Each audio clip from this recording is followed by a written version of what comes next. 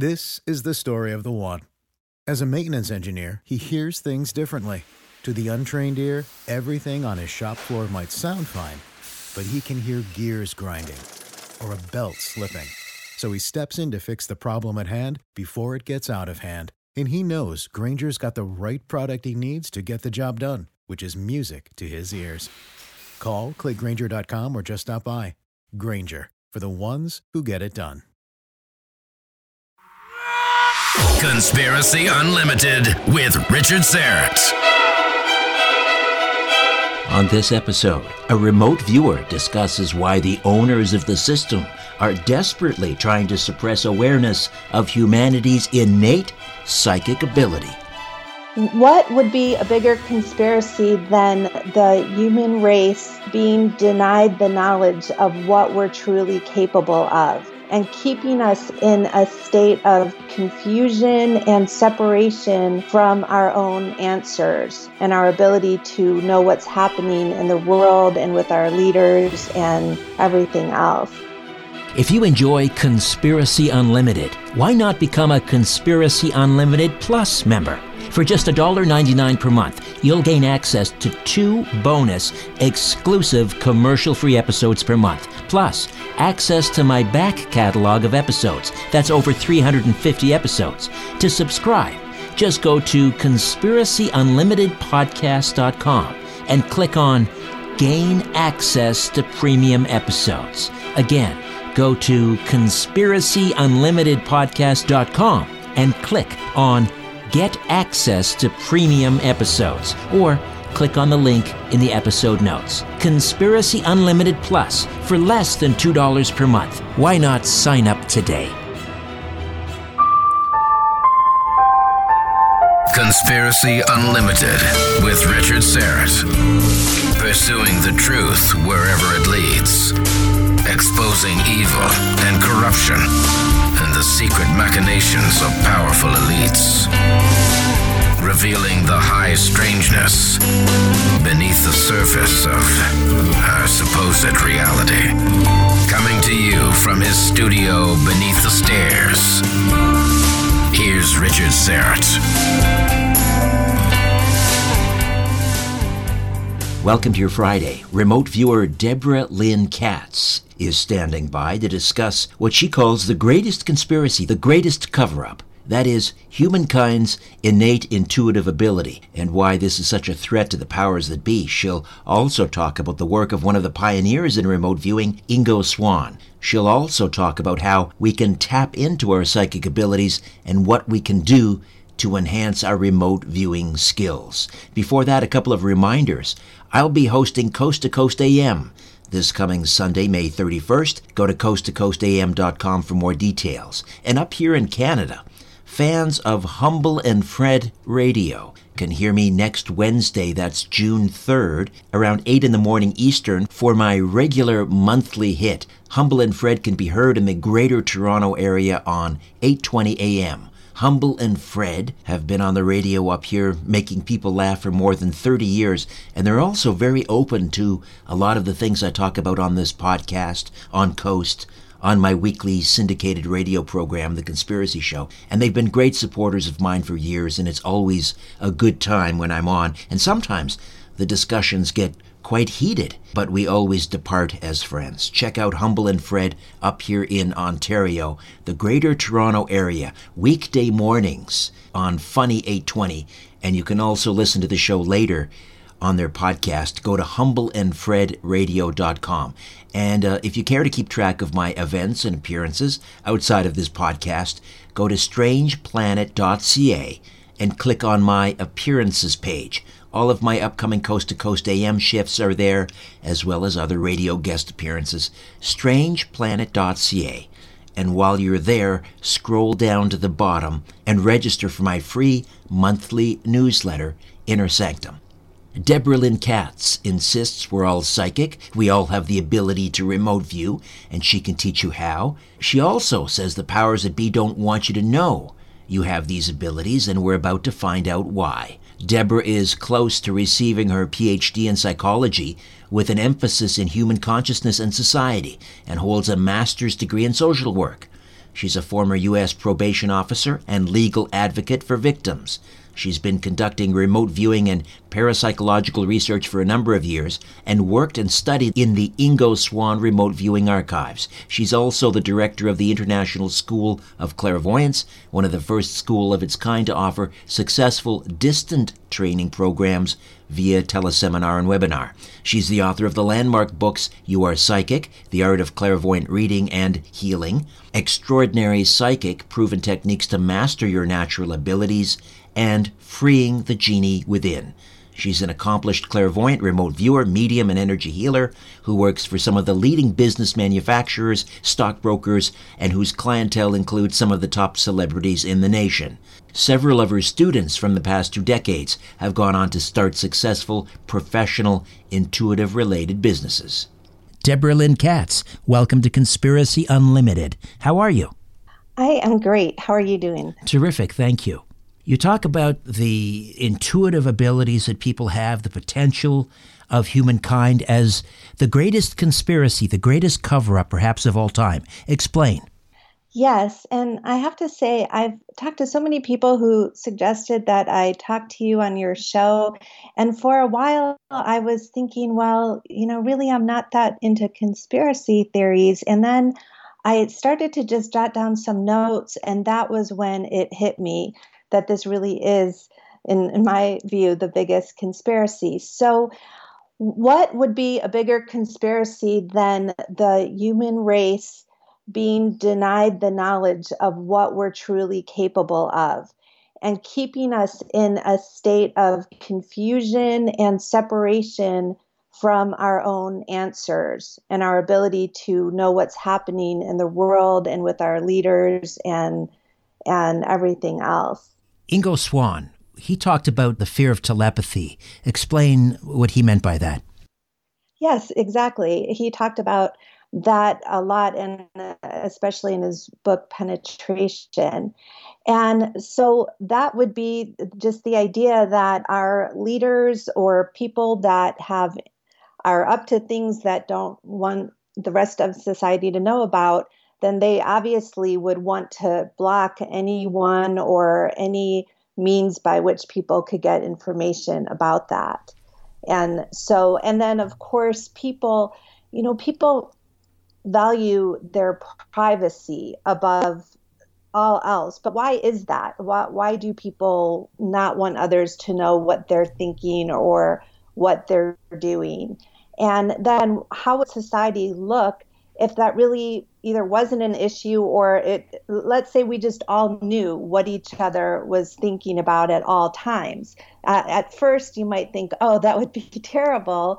But then if you follow it through to the logical conclusion, people would have to behave differently if they knew that anyone could know what they were up to. And that's how I think society would transform and maybe will start to transform. And so people would be held accountable. Right. Yeah.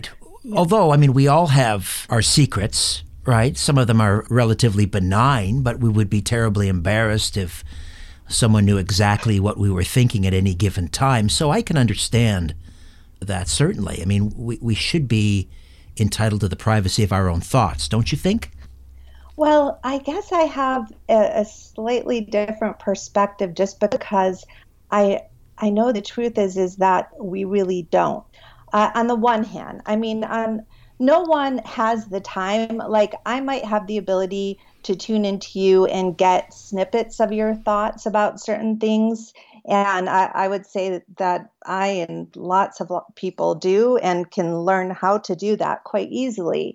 But the bigger thing is, do we want to, right? Like, we're busy people. So how much time do I have to go looking into everybody's thoughts? I don't. If someone wants me to look at their thoughts, they'll, let me know. Or, for example, I have someone who came to me where he has 5 cats, and one cat was turned up dead with his head cut off. And then other neighbors are having cats turn up dead. So there is a cat killer in a neighborhood, and he wanted to know if I could help, either myself or bring people together to find out who is doing that. And so in that case, we want to tune in and we want to look at where does that person live, what's the path they travel to get from his house to the guy's house where the cat was found dead. What is that person thinking? What's their motives? Basically, psychological profiling. And people don't have a hard time when you hear about the FBI hires psychological profilers. The government, police agencies, detective agencies, it seems to be okay to access knowledge through other means.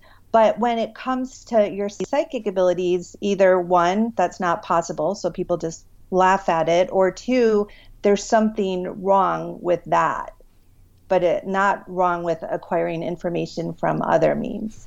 So you're a former U.S. probation officer. Did your ability, your clairvoyance and so forth, did that come in handy? Were you able to apply those skills to that line of work?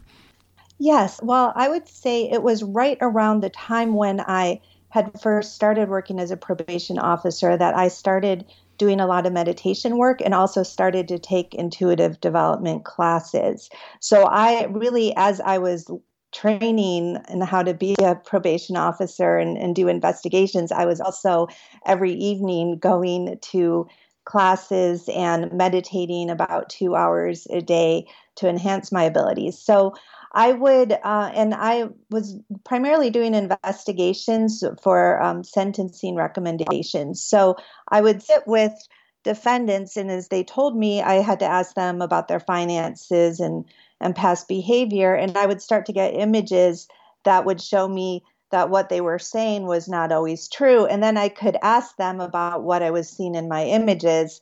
And at that point, their attorney might basically fall off his chair, or they look at me stunned, and then they would be surprised and they would admit, yes, I do have, even though I just said I have no money, yes, I do have 3 grand pianos in my living room. How did you know that? So that was just probably my first example where I would say I used it during an interview. The problem was I would get a lot of information and put it into my reports, and then my supervisors would say, well, we already know they're lying. So, this information, like, we can go verify this, but we already have enough on them. So then, it wouldn't really be followed through on. This really is a ability to acquire information, and there's so many different ways we can acquire it. This is just one other way. And then when you take all the different forms of information together and process it, that's where I think it can be most useful. The difference between clairvoyance and remote viewing is what exactly? Well, you can look at you can look at remote viewing as a term that's synonymous with clairvoyance, the ability to access information through visual form, through pictures and images and things like that. Or you can look at the term remote viewing as it was defined within its historical context, which was really, it was born in a lab, starting with Ingo Swann with the American Society for Psychical Research, and then he moved on to the Stanford Research Institute at the time that was being developed, and then the techniques that they were working with and subject matters then were used in the U.S. military. So a lot of times when you hear people say, I'm a remote viewer, or I'm trained in remote viewer or do it, a lot of times they are speaking about that specific context, where you might have other people sometimes just saying, yeah, I remote viewed, where the keys were over, someone couldn't find their keys, and I just tuned in and got information. So I would say that would be, a lot of times people use the terms in different ways. And then with clairvoyance, even sometimes people are using that as a catch-all phrase for psychic abilities, but I think it's really helpful to be very specific about these terms. So we have these different psychic abilities, like we might get information in the form of hearing or an instant thought, an instant download. So I wouldn't call that clairvoyance. I would call hearing clairaudience, or feeling clairsentience. All right. You mentioned Ingo Swann, and I was very surprised, I suppose, to learn that his remote viewing archives are at the University of West Georgia. Do I have that right? Yes, and it's funny. I was very surprised too, because when he passed away, at that point, I had already been doing training with some of his former students, reading lots of books. And so when he died, I heard that his archives had been donated somewhere. And I thought, well, someday it would be nice to look into that. Well, I ended up getting a scholarship to graduate school at University of West Georgia, and I was pretty much on my way there, on flying there, moving to Georgia, when I got a text and found out that that was exactly where his archives were, where I was going to be going to school. And so I ended up volunteering and spending just about one day a week there for 3 years straight. So that was quite an eye-opening experience, getting to read about the history from his perspective. And it's a very different perspective than you get from the histories of, I'm sure you've talked to plenty of people that were involved in those programs over the years, but you probably talked to the researchers or other remote viewers. And from his perspective, and also I say it's his perspective, but his archives are filled with thousands and thousands of memos and letters from other people who would acknowledge what his role was. And a lot of people would just kind of, they looked at him as an extremely talented psychic. So you always hear about that, the extraordinary things he did with both his psychic abilities, his psychokinesis ability to influence matter. But you don't hear about how he really was a scientist and about the discoveries he made that made a difference for all the researchers. But then when they did their write-ups, they didn't say he was a scientist. He didn't get his name on the studies. He wasn't referred to as that most of the time. It was more he was the talented participant. And it's interesting that an institution of higher learning, the University of West Georgia, would have these archives of a remote viewer, because my impression of the world of academia is that it is populated largely by materialists and people that would not consider this serious research. So I'm wondering, how did they display, or how do they house and display his archives? Are they reticent to admit they have them? Are they proud of it? Yes, that's an excellent question. Well, really, it is so dependent on the person who is in charge of the archives. And so Blynn Olivier, who is head of special collections, she very much is a believer in these topics. She's not really been personally involved until she started to acquire his works, and now she's got in the archives. Stanley Krippner is going to be donating his archives. Let's see who else. Stephen Schwartz's archives will be in there. They already had Bill Roll, Bill Roll was a longtime professor within the psychology department there. So the psychology department has its roots in humanistic psychology and transpersonal. So there are different departments around the country. There's not a lot, but they focus on transpersonal psychology, which is more about meditation and Eastern philosophy. And so as parts of those programs, parapsychology is a small subset.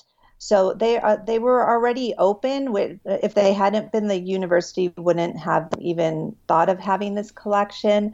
But then Blynn, as head of special collections, she's been very aware, and I hope she doesn't mind me saying this publicly, but that her days, or even the days of being able to acquire the information, could be limited, especially since Georgia is such a Republican-based, so many different Christian groups which tend to be opposed to these things, in addition to the academics you mentioned. So what she's been trying to do while she's there is acquire as many collections in this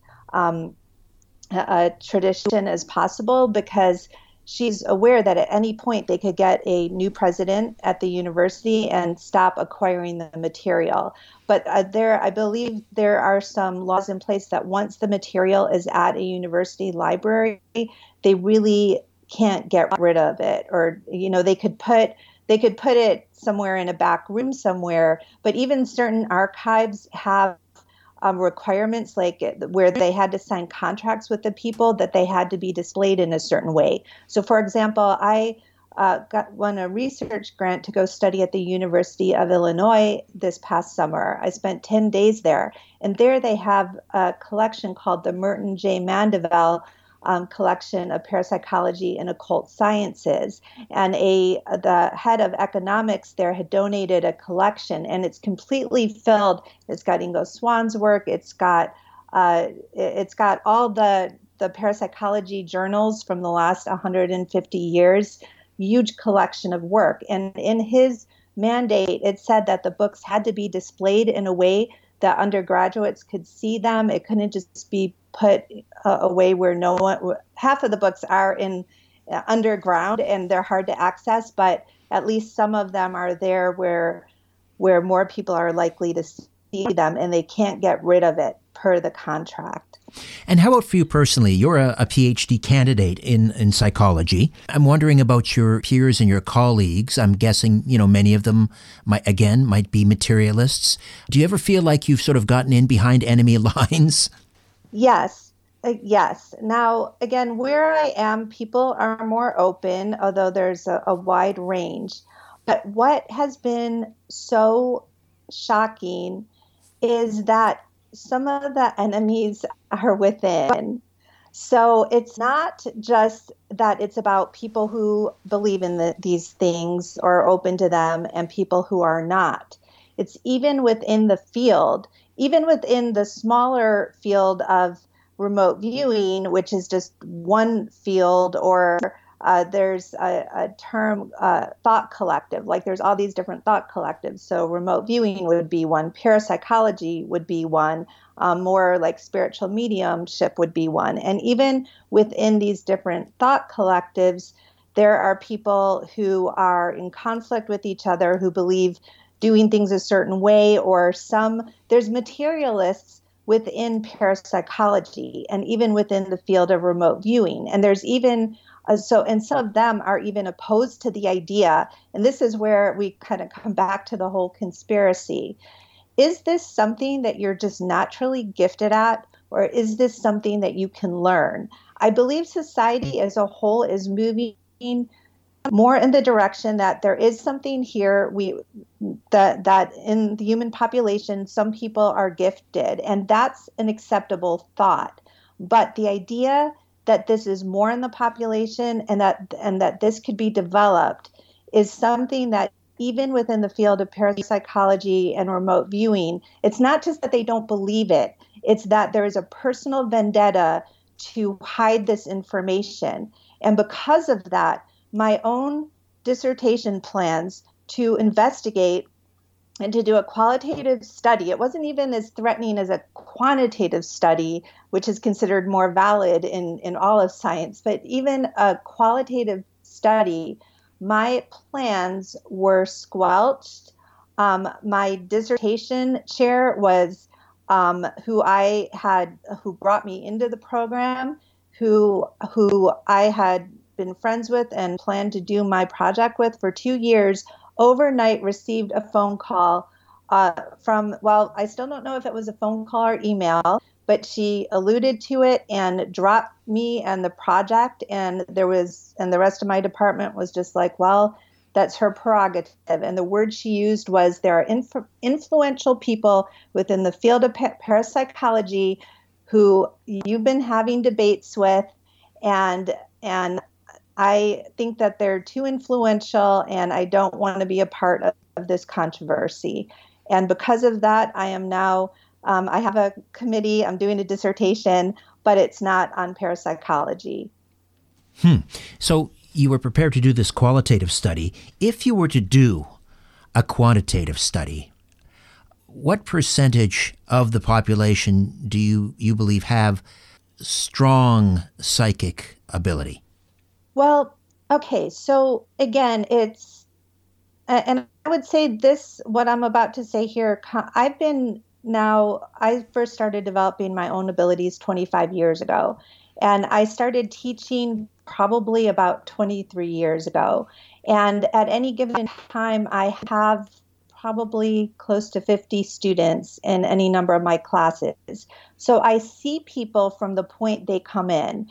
And it's a whole range of people where even when they first come in, some are, already like, wow, this is amazing what this person did for the very first, let's say for remote viewing, because that's really easy to see the results, from the very first one. It's like, wow, this is an incredible match to this picture that they don't see until a later time. Then there's others where maybe initially, like they've got some correct information, but there's a lot of incorrect, like they're pretty off. But then a few weeks later, after say like practicing 10 more targets, now they're just spot on. And then every once in a while, there's just a couple people that just, they just don't do well. So I would say I tend to, but the problem is the people that are coming to me, they already might be what's called self-selected. So I may not be getting to see the representation of the whole population who may have a lot less ability. It might be the people already coming to me are already ones that had enough experiences in themselves to know there's, something going on. But a lot of people will say, yeah, I had, in my life, I had a couple of dreams that were precognitive, or I knew someone was going to call me. So I suspected I might have this, but they have no idea like how to, sit down and intentionally get information. But I get to see that development. A lot of my classes are 12-week classes. So over the course of a few months, I see progress. And then a few more months, I see more progress. And a lot of it is very dependent on practice. And that's something else I learned about Ingo Swann that blew me away. Like if you ask me what was the one thing I learned about him through my archival research, is that there is documentation that he did over 19,000 trials where he was given some kind of psychic task, even if it was just like there's a container, what do you see in the container? But he did 19,000 tasks in a single year. And over the course of, let's say, like the 15 years he was active with the military programs and SRI, he supposedly, according to him and other people who echoed this back in the documents, he supposedly did over 1 million trials. Now, a lot of these are documented where initially when he would do a new task, he didn't do well.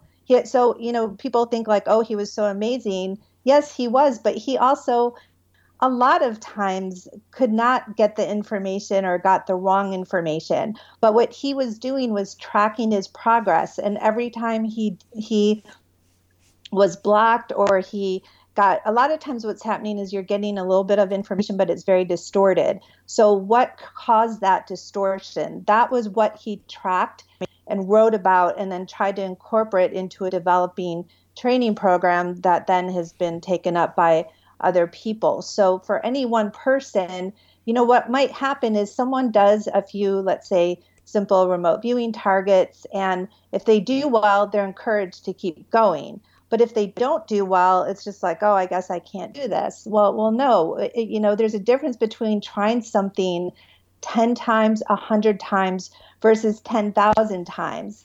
But who has the perseverance to keep going like that?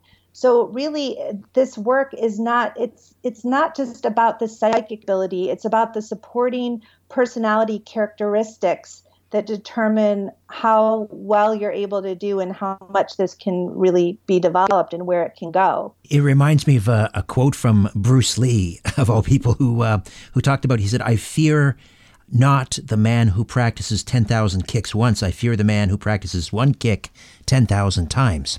Wow. I love that. I hadn't heard that one, but exactly. So it sounds almost like it's a muscle that you've got to use constantly. And I keep hearing about the third eye and the pineal gland. Is that where this ability resides? Well, I've done a little bit of it. Well, I'd say I've done a lot of exploration with that.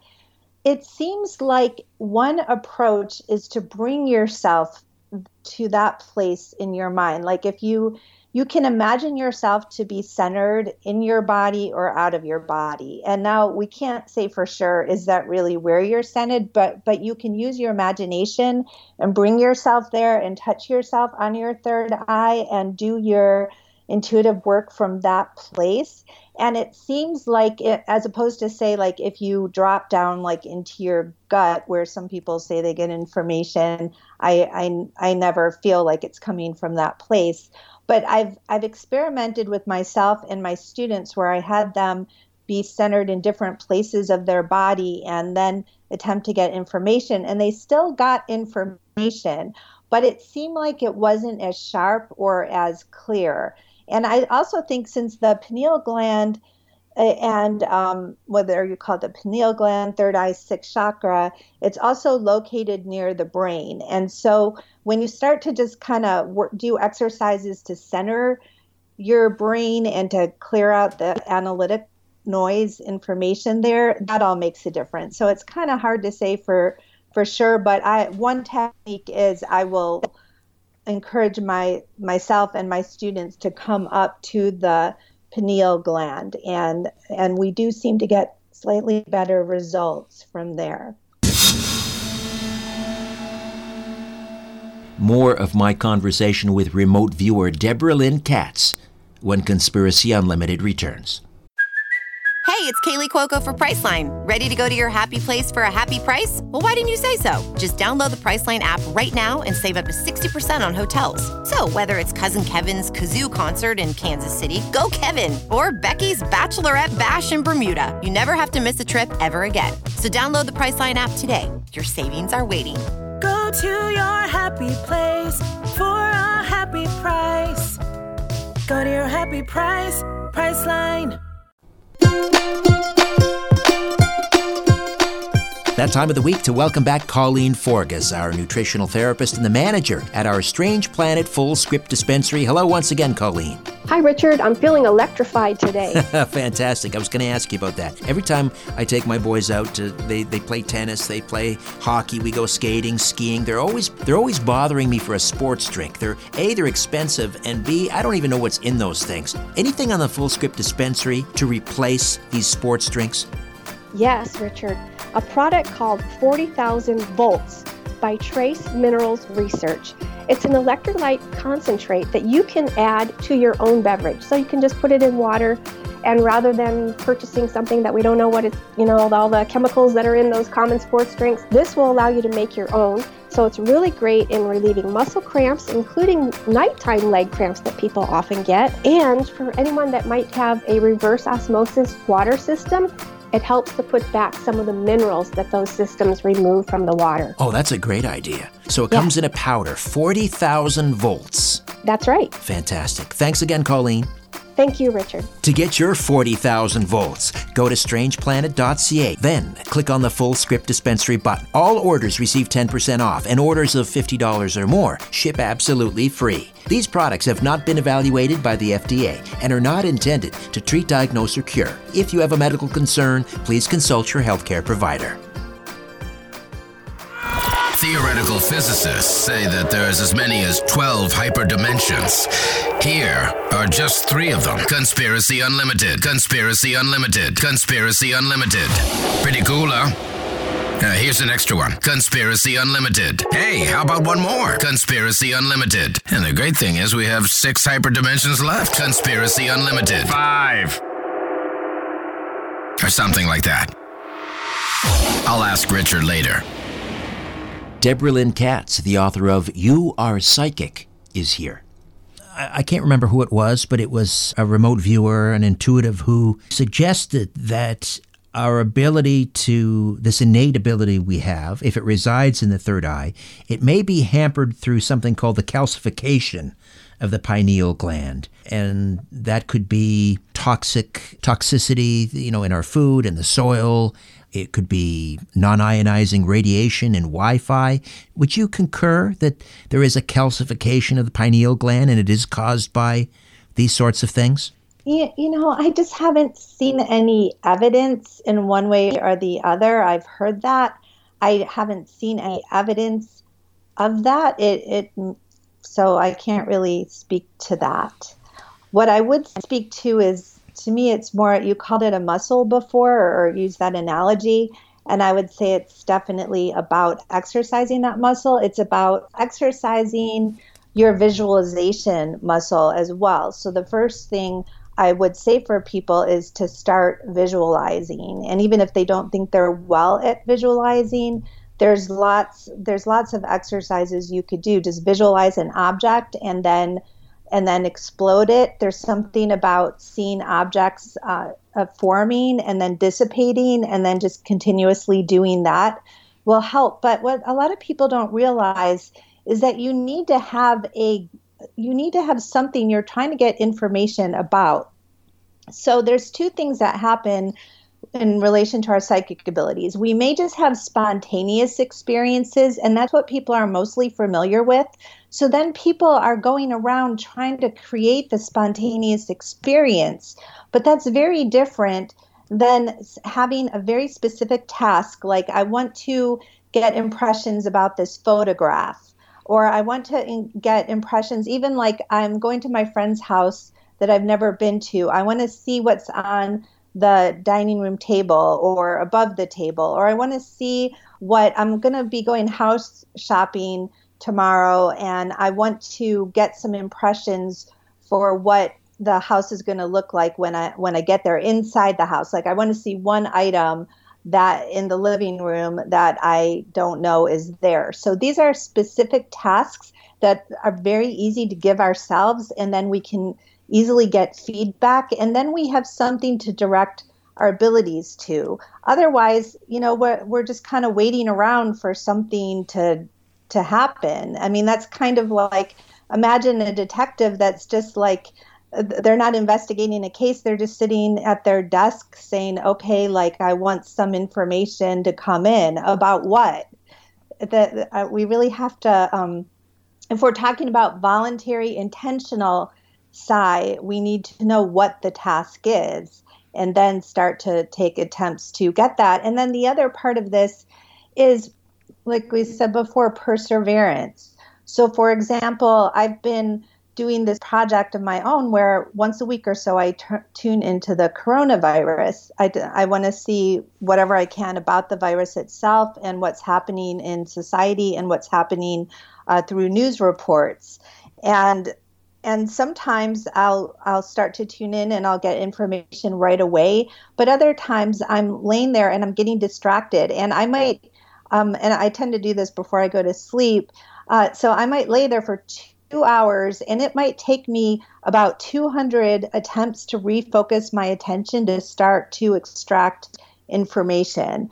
Most people that would try this would just be, tuning in a few times and saying, oh, I'm getting distracted, I'm not really getting anything, or their logical mind comes in. So again, it's about that perseverance, and it's not about the second you just say, oh, I can't do this, I'm not good at this, or I'm getting distracted, then you've stopped trying. So you just have to understand that this is the nature of getting the information, that it's not going to be there right away sometimes. It's sometimes going to be distorted, and you have to keep going in and be relentless to pull it out. And even then, you're just going to be getting, most of the time, little snippets. And then you have to separate out the logic information from the snippets of actual data. How does one go about remote viewing a pandemic? It is so widespread. Where do you know where to focus your attention?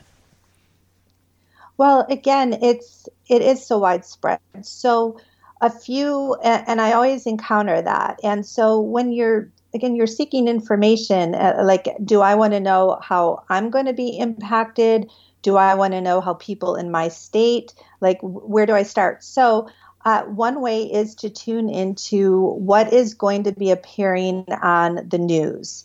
Of course, whatever appears on the news is not necessarily really representative these days of what's most important. It can't be, because we're getting 24-hour news reports about Trump, while meanwhile there's a lot of other things going on in the world. But every once in a while, some interesting information sneaks in there on the newscast. So what am I going to see as a watcher of news in June or in July that will be part of the newscast? So that's one thing. And then when I started out viewing the virus on my own, when this first started, we started hearing about it in February. What I wanted to know was, what can I know about the virus as far as how is it spreading? Because at that point, they were telling us that it wasn't airborne and that it's spread. They were even saying at that point not to wear masks. Now, it was clear they were telling us that for the most part, just because there weren't enough masks to go around. But they were saying, no, not everyone needs to wear masks. And, just if you're sick or you don't want to sneeze on people. So I wanted to know, well, what is really going on here? And so I tasked myself with tuning into the virus and seeing how it could spread. And I have a few simple visualization techniques just to kind of encapsulate it. Like I might even just visualize the word virus and say, I'm just going to I think of it like poking the word and saying what information can flow. And when we were hearing about so many people dying in Italy, I said, okay, I want to know, because again, how do you limit the information? Like maybe there's something different happening in Italy than in other places. So I specifically went into Italy and said, what is going on here? And that's where I got immediate picture of people standing outside, and I saw a representation of the virus. It was like filling up the space in between them. It was in the air and it was above their heads. It wasn't way up in the sky, but it was like a couple feet above their heads in between them. So at that point, and that picture was very clear. And I've been doing this long enough where I don't always know if my information is correct, but there's some information now that I would, bet my limited savings on, and that was one of them. And so I knew at that point that this could be airborne. It was limited because it wasn't way above their heads, but and that you could contract this outside in between people. And then sure enough, that now is common knowledge, but it took a few weeks for that to come out. Well, because of that, I decided I was going to take the social distancing seriously, and my husband was. And since then, I have not personally even been to a store in now, close to 2.5 months, 3 months. But I can do that because we live in Oregon in a rural area, and I can walk for miles and not see a single person. So I'm fine doing that. Not other people wouldn't be, but I did that based on my information and not the information that was coming in. And then I shared that immediately on my Facebook page. So that's another thing is, not just, I shared it for two reasons. One, to help others. That's most important. And two, to have documentation. So when the scientific evidence came out to confirm that, I would have a written record of it. Have you been able to glean any other bits of information regarding COVID-19 from your remote viewing? For example, whether or not there will be a second wave this fall? No, I am still working on that. Now, I would say a few weeks ago when I tuned in, and this is where it's hard when your logical mind thinks something. My logical mind is saying, how on earth would this just go away? How is this not going to linger for a long time? So that's what I think logically. A few weeks ago, on a few different occasions, whenever I would start to ask about, is this going to be here for a while, my visuals would just fly off. So this wasn't really clear information, but I just kept getting the sense that it was just going to fly away, kind of disappear. And that didn't make any sense to me and still doesn't. So I'm not feeling confident about that. So when I'm not confident about information, I want to go back and get more about it. And I don't yet have a sense of that. I'm trying every week. What what I did, even last night, I started to tune in.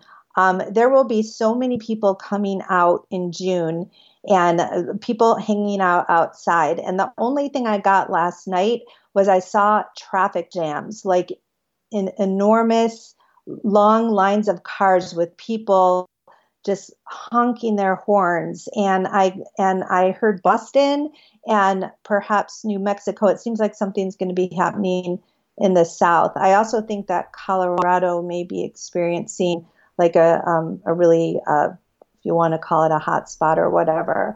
But so that's going to something be appearing on the news about these really long traffic jams. And I'm not sure, I try to be really careful to not, if I don't get the reason for things, to not make assumptions. It's my logical thinking that perhaps if we start to have people come out in areas, life isn't designed for everybody to do everything at once, right? So just like the whole problem was so many sick people going into the hospitals, that was a problem.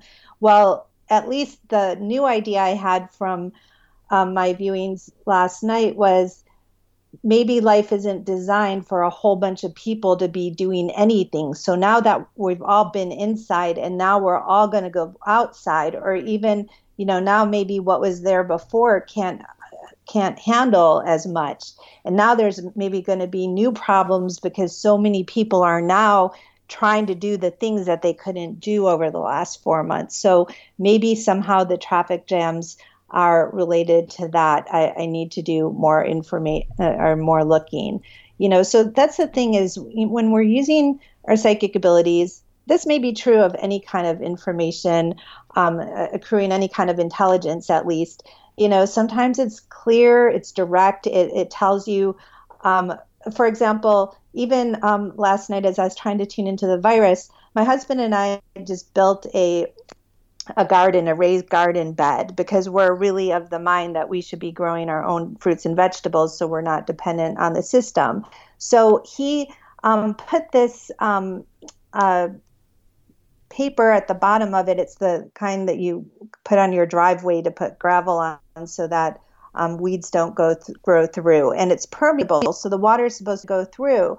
Well, last night when I was tuning into the virus, my attention somehow wandered and I got this just a sudden flash of the bed that we made, and it was completely drowning. So this, I saw in June that the way that he had set it up, like it should be permeable, but it's not, and it's going to accumulate, and the dirt's going to look like clay, and nothing's going to grow in it. So that flash in the middle of, I wasn't trying to get that, but that gave us information. So I said to him, I think you better do something here before we actually start planting, because this is how I see things will be. Now, I don't know if he's going to listen to me, so half the time he's starting to listen to me after living together for 16 years. He's starting to, but like so many other people, it's like, well, if this doesn't fit into my mindset or worldview, I'm just going to discard it. That's the thing. Like, people want information from psychics, but they only tend to listen if it fits into what they're believing, and then they discard it. And then only after the fact, they come back and they're like, oh, now I understand what you were talking about, but they didn't follow through because it didn't fit into their mindset originally. You're the director of the International School of Clairvoyance. Tell me about the school. Yes. So I officially founded it about 15 years ago. And primarily for all these years, I have taught the classes online through teleseminar or webinar formats, which sometimes people have been surprised, like, oh, how can you teach these things or learn these things over the phone or over the internet? And I'm like, well, we want people to close their eyes, to not have distracting visual cues. So why wouldn't that be? We're learning how to access information at a distance. So why wouldn't we want to practice that and, start from the very beginning, being at a distance, even from each other, to do this? Past parapsychology experiments, one of the biggest criticisms was that maybe the researcher was somehow giving signs or clues to the participants. Maybe they were like touching the photographs, and then when someone went to judge the photos against like a pool of photos and the transcripts, the judges could see like finger marks on the photos, or maybe they somehow gave information away. So when you start to bring people apart, whether in experiments or training, it works really, really well. And as we can see, I was way ahead of the game starting this 15 years ago, whereas now so much of education is having to move online because of the virus. So I was already very, very well set up, and this is really my life. And that's why, another reason it's easy for me to continue as is, because nothing's really changed in my life except I've got more stressed out people, coming and saying, oh, I knew that you were offering these classes and services, but didn't really see how it could work. But now I might as well give it a try because I don't have any other in-person options. And so, and we graduate, I would say maybe about 150 students a year from our programs. Now, that's not a lot, but I'm the lead instructor and running most of it. And I'd say that's about the capacity, I can personally handle at the moment. And then I have a lot of helpers as well, but I still like to be the primary instructor. And how do they sign up? DeborahKatz.com? Yes, they can check out everything through my website, DeborahKatz.com. And Katz is Katz or Z up here in Canada, KATZ.com. Deborah, Debra, Katz, KATZ.com. And since you've been teaching for 15 years, have you come across maybe the next Edgar Cayce out there somewhere? Well, I do have, I am so often blown away by so many of my students.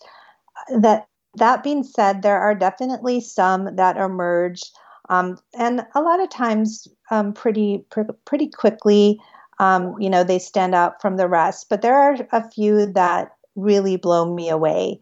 And I would say they're from all over the world. I have one in Saudi Arabia who's blowing me away at the moment, one in the UK, one in Mexico, and then certainly some in the United States. And so, yes, I believe, and again, it's kind of what are the opportunities do they have to display their abilities? Edgar Cayce was in the right time and place. And, of course, he stands out. I mean,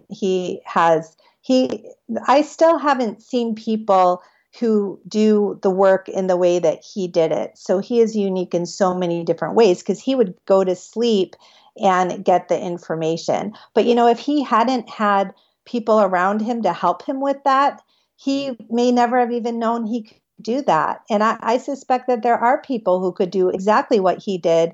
But if there's nobody around even suggesting that they try and then that are documenting it, the documentation of his work is what is just as astounding, if not more so, than what he could do. And the same thing with Ingo Swann. What no one would ever have known about him if researchers hadn't agreed to work with him, and if the earlier researchers hadn't been of the mindset that they were going to be with him hour after hour and helping him develop and exploring what worked and what didn't. If he had just encountered only researchers who put him through a single test and said, no, you didn't do well, you obviously have no abilities, it wouldn't have gone anywhere. So it really is, this is a social act, and it really is about who is there to even recognize the talent in a person and bring it out. How do we get a hold of You Are Psychic, The Art of Clairvoyant Reading and Healing, Extraordinary Psychic, Proven Techniques to Master Your Natural Abilities, and Freeing the Genie Within? Yes, you can find those on Amazon. I have links on my website at deborahkatz.com, but you can find those on Amazon. Deborah, great meeting you, and thanks for hanging out for the last 45, 50 minutes. Well, and thank you for your thoughtful questions. There's not a lot of hosts that really have an in-depth understanding of these topics, and you obviously do, so it's really a pleasure talking to you. Okay, before I dim the lights in my little studio beneath the stairs, I'll be back in a flash to share a few details about an upcoming episode. I want to tell you about something I discovered recently called carbon-60. I call it the miracle molecule. Now, you might remember an interview I did recently with a researcher, Chris Burris, who's looking to help people who experience pain, inflammation, loss of sleep, or lost mental acuity with his new C60 company, C60evo.com. He has a product which is a consumable form of carbon-60 called ESS60 that's been proven in peer-reviewed, published research to extend the lifespan of test rats by 90% while allowing them to live tumor-free. That's pretty amazing. Those rats were given the C60evo.com formula. The formula is a powerful antioxidant, 172 times more powerful than vitamin C, and it's known to be a powerful anti-inflammatory. C60 is based on Nobel Prize-winning chemistry. I highly recommend ESS60. The mighty Aphrodite and I take a tablespoon every morning, and we're both pain-free and sleeping better than ever. Discover the benefits of carbon-60. I call it the miracle molecule, ESS60, from C60evo.com. Now, make sure to use the coupon code RS1SPEC. That's RS1SPEC. Buy today at C60evo.com. That's C60evo.com. And don't forget the code RS1SPEC. This product has not been assessed by the FDA and is not intended to diagnose, treat, or cure. If you have a medical concern, please consult your healthcare provider. Coming up next time on Conspiracy Unlimited, from remote viewing to time travel, an author, broadcaster, explains how we have the ability to travel through time, and we don't need some fancy H.G. Wells type contraption to do it. Until then, I'm Richard Syrett. So long for now. A new Conspiracy Unlimited with Richard Syrett drops every Monday, Wednesday, and Friday at conspiracyunlimitedpodcast.com. Blow your mind. That is all for now. Oh, and remember to share and give a 5-star review because we have huge egos and need love. We're like cats. We need constant petting.